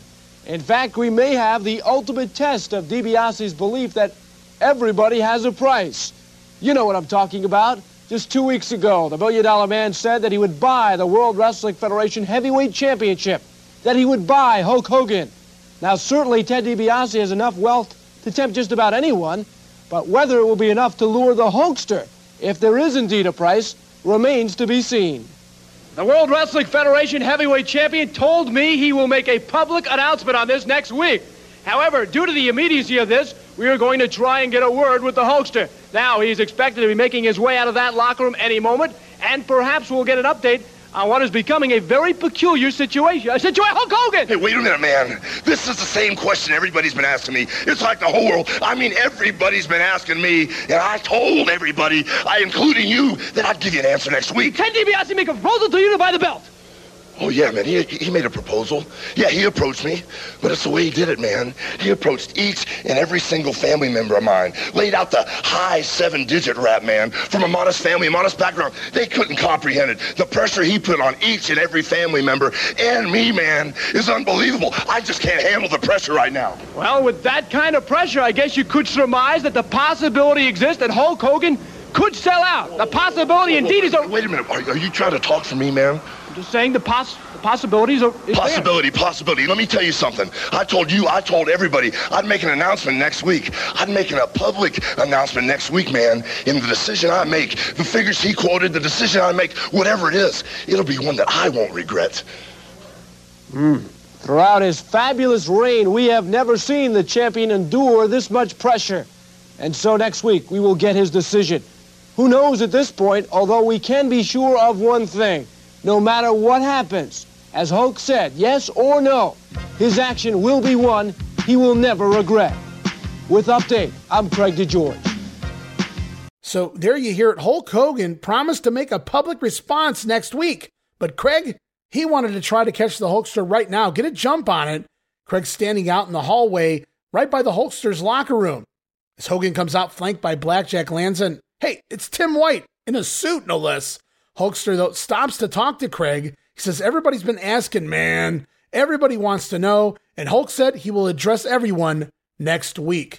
Did DiBiase make an offer? Yes, he did. Hulk confirms, in the high 7 figures, dude. And Hulk's friends, his family, they can't comprehend the offer. Nor can they comprehend Hulk having to contemplate on it. It's heavy pressure, brother. But everyone, including Ted DiBiase, will get a response next week. As Hulk Hogan begins to walk away, Craig DeGeorge questions the possibility, did Hulk Hogan sell out? Thus causing Hogan to storm back at the mere mention of that. How dare you, Craig? As I guess we'll just have to wait and see next week. The story continues. As we're off to a quick bumper promo here, plugging the Slammy Awards, Honky Tonk Man says he's going to be the man to win the best video at the Slammy Awards. And as a reminder, we are treated to the Honky Tonk Man music video. Before it's back to the ring, one-man gang standing in there with the Doctor of Style Slick taking on Sonny Rogers here. And the gang doesn't even bother to remove his jean vest for this one, just mauls Rogers from the bell. And there it is, the Gourd Buster, the Master Blaster, the Slick brought up in a recent promo. And I guess we're back to that move again for these set of tapings anyway. Is the gang going to score the victory 1 minute and 18 seconds? And up next, we just heard Hulk Hogan talk about the offer laid out to him by the $1 Million Man to buy that WWF title. Well, now it's the manager's turn to speak out. I'm talking about all of the managers, well, most of the managers here in the World Wrestling Federation. It's not fair. I know that DiBiase's got enough money to buy the World Wrestling Federation Heavyweight Championship. And I know that Hulk Hogan, I know he's going to sell out. But before he sells out, I am demanding that Greg the Hammer Valentine and the Honky Tonk Man have a shot for that World Heavyweight Championship belt. It's just not fair. It's just not fair. Well, I'm going to tell you right now, it's not right and it's not fair. I'm talking about that no-good Ted DiBiase with all that money. The man's trying to buy the World Wrestling Federation Heavyweight Championship. Well, you know, I want the one-man gang. I want the Natural Butchery, to go out and earn it because, hey, like the Slickster says, honesty is the best policy, DiBiase sound. You like green, huh? Lots of green. But also Mr. Fuji, he like green too, from Killer Khan's mouth. The greenness, because we will get to championship before you, boy song. I realize that Ted DiBiase, the $1 Million Man, says that everybody has their price. But in the case of the World Wrestling Federation Heavyweight Championship, I hope and I pray it's not true. There you hear it from several of the managers here. Jimmy Hart says it's not fair. DiBiase buying the WWF title. Jimmy knows that Hulk Hogan will sell out, but demands that Honky Tonk Man and Greg Valentine get title shots first. We also hear from the Doctor of Style Slick once again. Says that no good Ted DiBiase with all his money gonna buy the WWF title. Slick wanting Reed and the gang to get title shots because they earned those shots. After all, honesty is the best policy. Then from there, we even hear from Mr. Fuji, the devious one. He says DiBiase likes green, but Fuji, he too likes the green. The green mist of one Killer Khan. Wow, that's dated. Khan already gone from the company, but I did like the line there from Fuji. Even Oliver Humperdinck says he knows Ted DiBiase says everybody has a price, but Oliver hoping that it isn't true. And then it's back to the ring for action with the Ultimate Warrior taking on Dusty Wolf here. And the Warrior does have that classic theme music now. We talked about that last time here on this show. And he even does the rope shake as he enters the ring, but doesn't run to the ring yet. Still, that doesn't stop Dusty from getting out of Warrior's way, and I don't blame him. Dusty, though, attacks the Warrior at the bell, but gets launched across the ring, and a big clothesline across the face from the Warrior before we get the Gorilla Press drop, and the Ultimate Warrior scoring the win in just 1 minute and 20 seconds.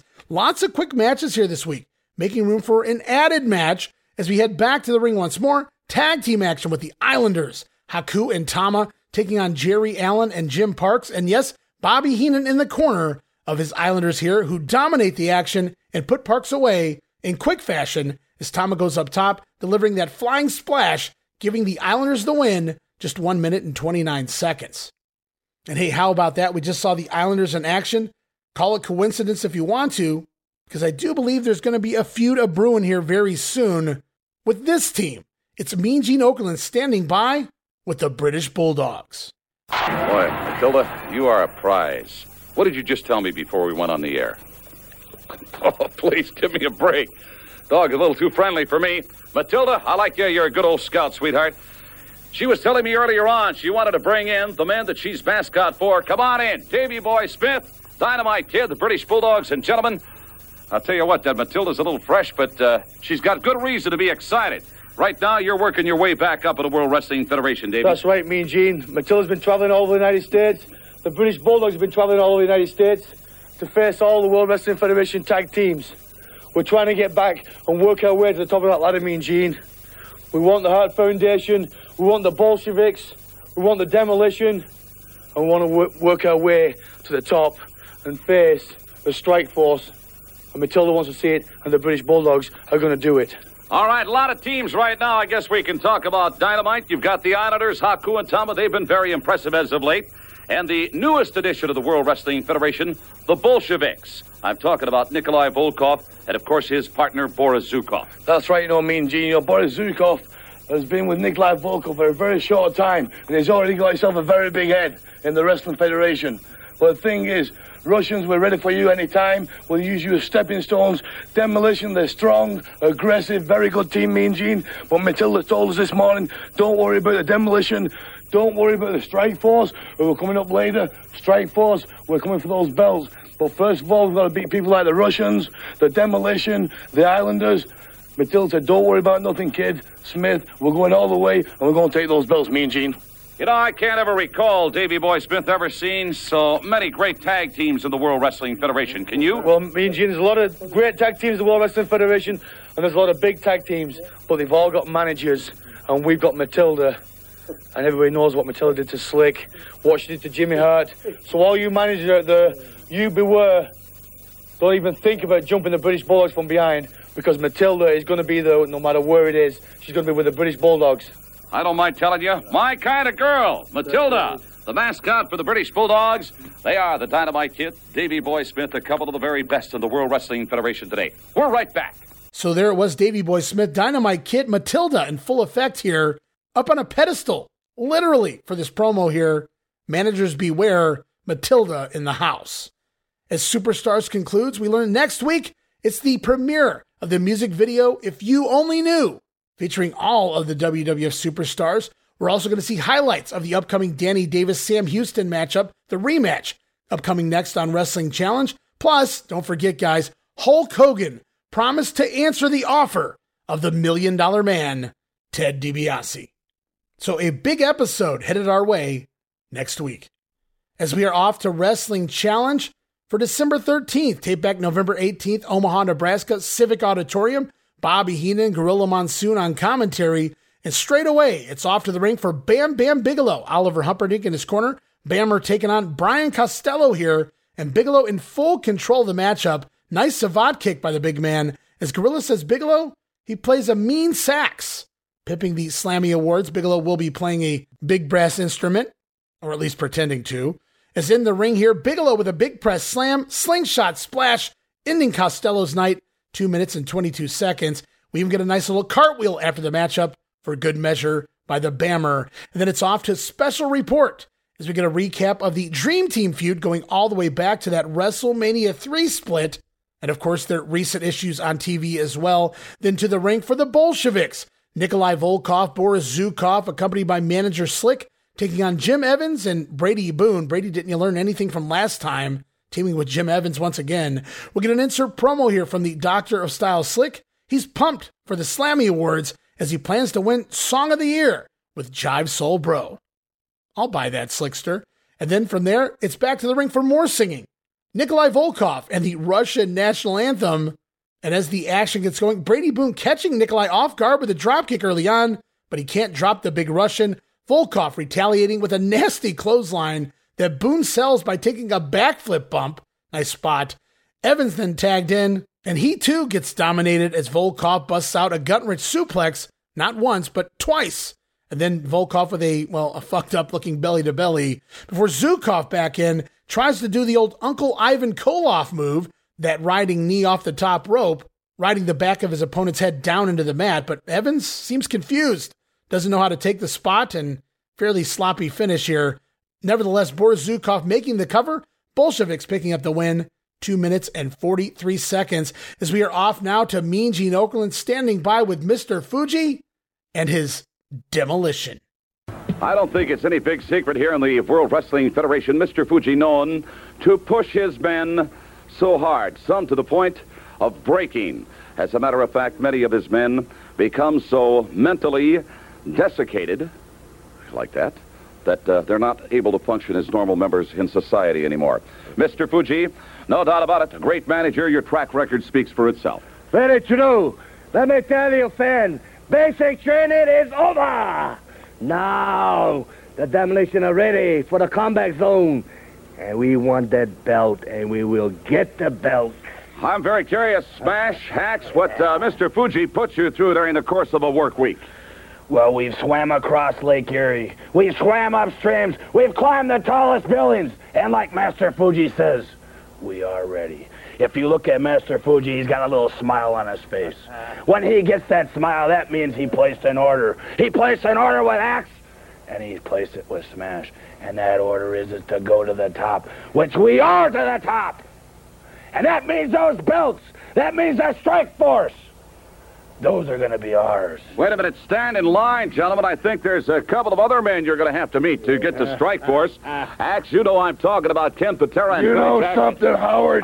We've reached almost every goal that Master Fuji set. When he took us under his wing, he put down on the blackboard, I want 127 people put in the hospital. We did it. I want 27 legs broken. We did it. I want 31 arms broken. We did it. I want this guy put out, that guy put out. Ken Patera and Billy Jack Haynes are going to be next. And I'll tell you what, Master Fuji and Demolition want the tag team championship belts. Master Fuji wants it. We're going to give it to him. Very good. You got some kind of a deal worked out with Blue Cross, Mr. Fuji? Very good. Yes. You're talking to my man there. Yeah, I don't mind talking to them. They've got the numbers down. 127. 127. It would have been 128, but the one guy, we kicked him under the ring and I couldn't find him. Very good. I thank you, Axe and Smash from Demolition. Awesome. The only way to describe these two men. And, of course, they're managed by Mr. Fuji. So Mr. Fuji setting goals and Demolition destroying them. I guess you could say they're demolishing them. There's been 127 victims thus far. There would be 128, but they couldn't find the other fellow. Kicked him out of the ring. Still can't seem to locate him. Axe was always a great promo. Smash was awesome too. Demolition just next level awesome, guys. And if we haven't been reminded enough, don't worry, guys, it's only a week away. The Slammy Awards coming December 19th, as is being dubbed a night of hams and a night of slams. Yes, the Slammy Awards. Next week here on the Grenade. It's the Slammy Awards, television's premier sports entertainment award show. More ostentatious than the Oscars, more elaborate than the Emmys. The Slammys promises to be a night of hams and a night of slam. Join Hulk Hogan and all the gang for television's Slammy Awards. And then we're off to the ring for the rematch of the century. Okay, I wouldn't go that far. It's not even the rematch of the week. It's Sam Houston taking on Dangerous Danny Davis, Jimmy Hart in his corner. And you know how important this match is, guys? We get an insert promo from Mr. Fuji, who wants to talk about Ted DiBiase trying to buy the WWF title. Fuji not happy. That has absolutely nothing to do with this revenge match. Just to give you an idea of how important it is here on the B show. As Danny Davis going to try and get the first blow, but Sam Houston ready and unloads as he enters the ring. The brawl, though, quickly spills outside as the two men are entangled and continue their battle back inside the ring, as they clearly have picked up right where they left off during that promo last week. Sam still wearing his chaps here as the brawl continues on. They roll back outside the ring a second time and can't seem to be separated, as referee Dave Hebner having no luck with these two. And the fight going to spill back to the floor even a third time, in and out of the ring. Now, I know this sounds awesome and intense, guys, but between Houston wearing red, white, and blue chaps and Danny Davis just seemingly rolling around all over the place, not actually trying to fight Sam Houston, this is really borderline embarrassing. And so after re-entering the ring again, believe it or not, they roll out of the ring a fourth time after some awful-looking riding and sit-out wrestling type countering. And finally, after they spill out of the ring an insane fifth time, Sam Houston accidentally catching Dave Hebner with an elbow, putting the referee down long enough for Jimmy Hart to try and interfere. But Houston, he sees Jimmy coming. But what Sam doesn't see is that Hart has now given Danny Davis the megaphone. And Dangerous Danny blasting Sam in the back before the former referee rolling back inside. Jimmy Hart aiding Dave Hebner up and into the ring as Hebner begins to make the count. And yes, it is Sam Houston laid out with the megaphone. Houston counted out of the ring, out cold on the floor. Danny Davis picking up the win. This whole thing went 4 minutes and 2 seconds, about 3.5 minutes too long if you ask me. Post-match, Sam Houston recovering, rolling back inside, looking for revenge. The two men again trade blows, as I seem to notice that Davis's punches look weaker than I've ever seen. Danny barely getting over for a hip toss as well before he bails from the ring. Not sure what's up with Davis here. We know that he suffered a knee injury around this time. He worked the Survivor Series match, didn't do a whole lot in that as well. And then Danny missing a few weeks after Survivor Series on the house shows trying to rehab that leg. So I'm not sure if that played a part in all of this or not, but not a pretty matchup at all. And even though Sam Houston lost, just like Hogan must pose, Houston must dance. So we get a little two-step action here. To end this abortion of a segment, I wrote, Dear God. This was clearly designed for a rubber match for the house shows. We know Houston got the first win. Davis cheated for this count-out victory here, but this did not make me want to see a third one. And you guys have been listening to this show. You know I've been putting Davis's heel heat over, at least earlier in the year, and wanting them to do a little more with him. And I think Danny showed that he had potential in the ring as well, even going back to Mr. X. And Sam Houston, I was always a fan in Crockett and the UWF, but it just wasn't translating over here to the World Wrestling Federation. You could blame his size. Yeah, he had the height, but skinny as a beanpole at this point in his career with Sam Houston still. Just didn't work in the land of the Giants, but still could have been believable maybe if he hadn't been given that awful character. And the end result, this matchup, if you want to call it one, it was like the blind leading the blind out there, just not very good at all. As we are off now to Mean Gene Okerlund standing by once again. Jimmy Hart, man, he's been busy these last couple of weeks here on the Sound Bites. Jimmy Hart standing by this time with the greatest Intercontinental Champion of all time. Don't tell Gunther I said that. Here he is, the Honky Tonk Man. All right, stay tuned. More exciting action coming up here in just a moment or two. Jimmy Hart, I'm going to prevail upon you. Sir, come on. What in the world? I can't believe that.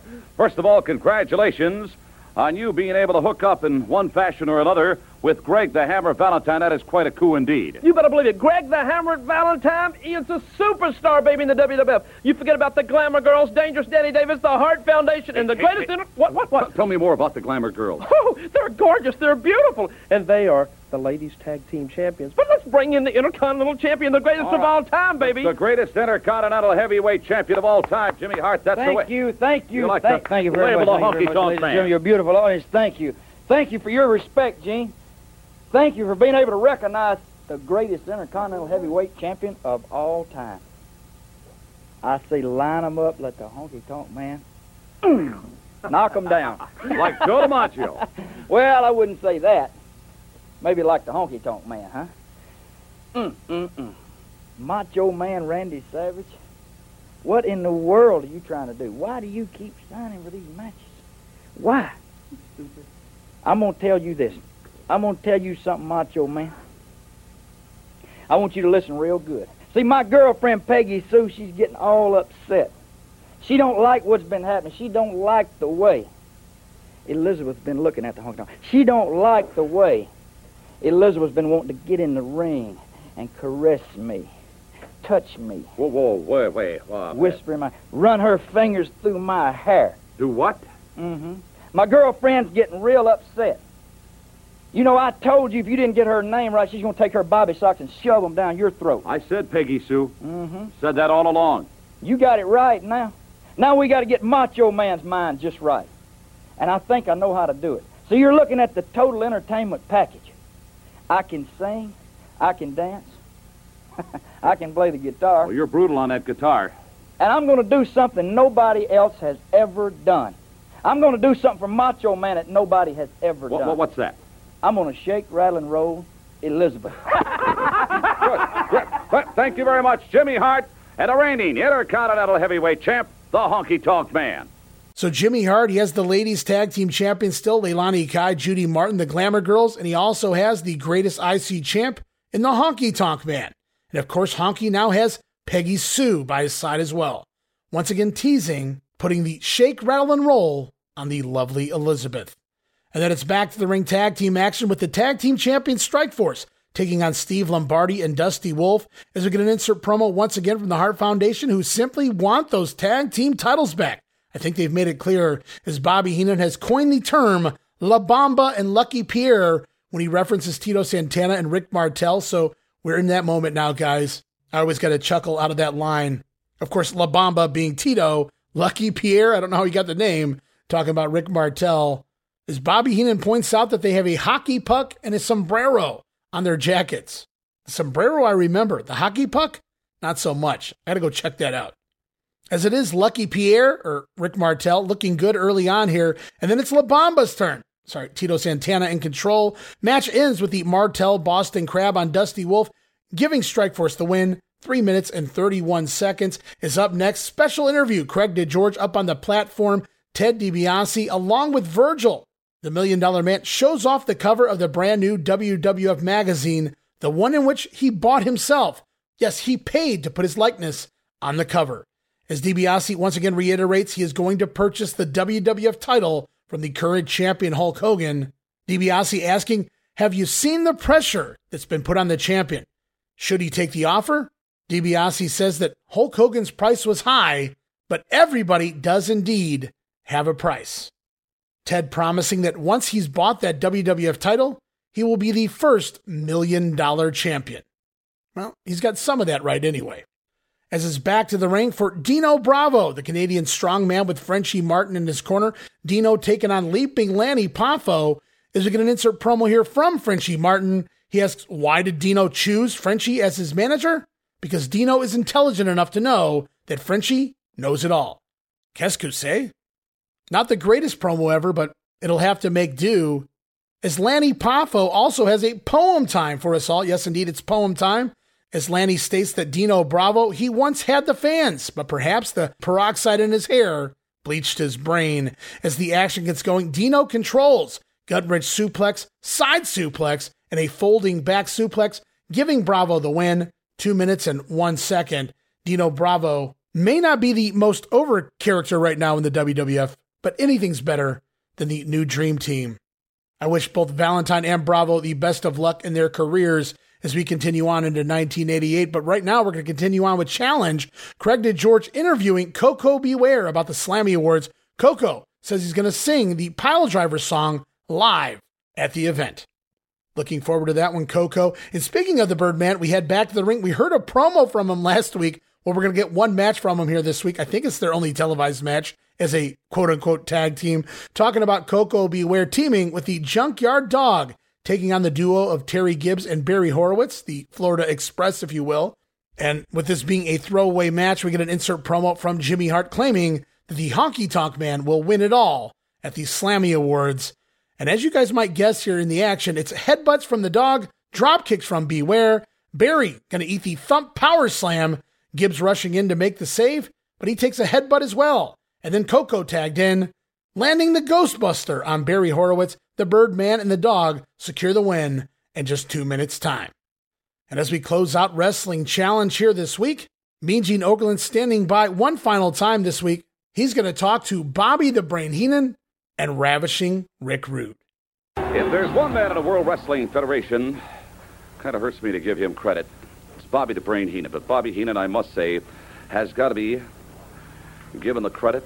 He is responsible in part for the tremendous success that is being enjoyed right now by this band from Robbinsdale, Minnesota, just outside of the Twin Cities of Minneapolis and St. Paul, Ravishing Rick Rude. So much happening for you as of late in the World Wrestling Federation, Mr. Rude. That's right. We got one goal in mind, and he's called Hulk Hogan. And everybody else on the way is just another rung in the ladder. Well, I'll tell you what, if you're talking about Mr. Wonderful being a stepping stone, I know that recently you have signed contracts to meet him. I think Mr. Wonderful Paul Orndorff is more than just a stepping stone for you to get to Hulk Hogan. Oh, no doubt that Mr. Wonderful Paul Orndorff is more than just a stepping stone. You don't have to stand here and tell anybody that, because everybody knows what kind of man Mr. Wonderful is. But he's not nearly the man as Ravishing Rick Rude. And there is no man in the WWF who can compare with my simply ravishing body. Well, I will give you credit for this. You do have a phenomenal physique, and I'm sure that it's something you had to work long and hard to attain. But, you know, professional wrestling is more than having a great body. Mr. Rude, I don't think I have to point that out to you. I don't think so either. Because the fact of the matter is, I meet all comers.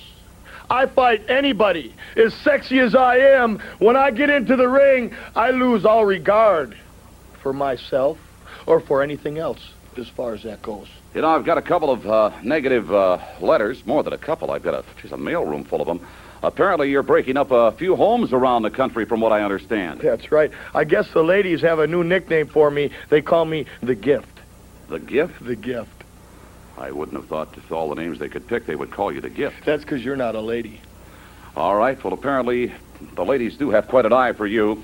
Ravishing Rick Rude, his manager, Bobby Heenan, sidelined for the time being, but don't worry, he is still behind the scenes manipulating as he always is, and certainly he has got goals for this man.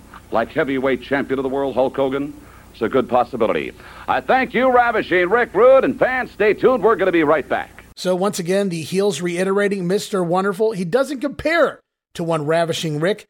Gene having some fun with Rude here. As Rick, he was able to fire back, quick-witted, everybody all around here in this promo. Fun stuff here as Rick Rude continues to climb the ladder. As we're off to one final piece of business here this week, talking about primetime wrestling for December the 14th. Hey, wait a minute, we just had an episode on the 10th, Ray. Well, that's true. This is a special Monday night edition, hosted by Gorilla Monsoon and Bobby Heenan. Sadly, no exclusive matches here this week. Also, not a lot of sound bites to be had here this week on primetime. Now, the duo never phone it in. It's always a fun time, but nothing really soundbite worthy, if you will, other than this one piece of business coming out of a matchup featuring Bam Bam Bigelow scoring a win over the evil Mongolian Killer Khan. Well, we know Killer Khan's already gone from the company, which is probably why we're going to see some of these matches air here over the next several weeks on primetime. Khan doing some jobs to some of the bigger names, like a Macho Man Savage. But here he is doing a job to Bam Bam Bigelow. And as we come back out, we know Khan's already gone, abruptly retiring from the business. Bobby Heenan was never really a fan to begin with. And here was the Brain putting the verbal boots to the Mongolian. Bam Bam is something else, is he not? Lucky, Mr. Lucky. Lucky? Yes, lucky. Beat the guy right in the middle of the ring with a big splash. How is that lucky? He was just lucky, though. Khan had him on points. But Khan's not that good either. Khan is really a ham and egger, if you come to think of it. Write that down. Mr. Fuji will be interested to know that you made that derogatory remark about his man? Egger. Egger, yeah. Ham and Egger. Obviously, Bam Bam didn't really beat anybody. He beat some guy that should have been in a prelim match anyway. He could do the same thing to King Kong Bundy with that big Are you kidding? splash. Absolutely, I'm not kidding. Bundy hit him so hard he changed his zip code. See, you're not talking straight brain because I know that you're all excited about the Slammies. You're all excited about Mr. DiBiase and what he's doing here in the World Wrestling Federation. Trying to enjoy the Slammies. So there it is, Bobby Heenan. Not really impressed that Bam Bam beat Killer Khan because Khan, he's just a ham and egger, a prelim guy, says Bobby Heenan. Wow. Talk about some shots. Bobby Heenan just did not care. But that's going to wrap it up here this week for the Grenade guys. Had a lot of fun in and out this week. Show really flowed, and that means with this episode down, we only have one more episode to go for the 1987 and the World Wrestling Federation project. Yes, the final 2 weeks of WWF TV, including a quick look at the Slammy Awards. So stand back for that one, guys. So yes, indeed, we are all out of time this week, or at least all out of notes. 2 weeks of December in the books, 2 more to go, and then it's off to 1988. And you guys, I know you're waiting for it. The big selling point of next week's episode of The Grenade. Will Hulk Hogan sell out to the $1 Million Man? Will he sell the WWF title to Ted DiBiase? Just a week away from finding out, guys. Either that or just jump onto Google if you don't already know the answer. But I encourage you to wait. We'll hear it from the horse's mouth himself. Yes, I'll have the soundbite, guys, the very famous soundbite of Hulk Hogan's response. Here next week on The Grenade, going to be a fun time, guys, in 1988. Oh, right around the corner. The very first Royal Rumble, the very first SummerSlam. Survivor Series going to return to the Richfield Coliseum. Of course, WrestleMania 4. Multiple Saturday nights main events. The Mega Powers going to start their epic run as a tag team. We'll see a new WWF champion. Will it be Ted DiBiase? Just wait and see, guys. All that coming very soon here on The Grenade when we hit the 1988 in the WWF project. But right now, we got to finish it out next week with the final 2 weeks of December 1987. And just a quick reminder, guys, follow me on social media, on Twitter, on X at Wrestling Grenade. Follow me at Facebook.com/Wrestling Grenade. Subscribe to YouTube.com/Wrestling Grenade. And I'd greatly appreciate if you gave it a try, that $5 all access tier at Patreon.com/WrestleCopia. And with all of that said, all of that out of the way, can't wait to close out another year, another project in the books next week. And as always, this is Ray Russell saying, from pillar to post and coast to coast, you pull the pin and I'll pick up the pieces right here on the Wrestling Memory Grenade. I'll see you next week. Don't miss it. Be there!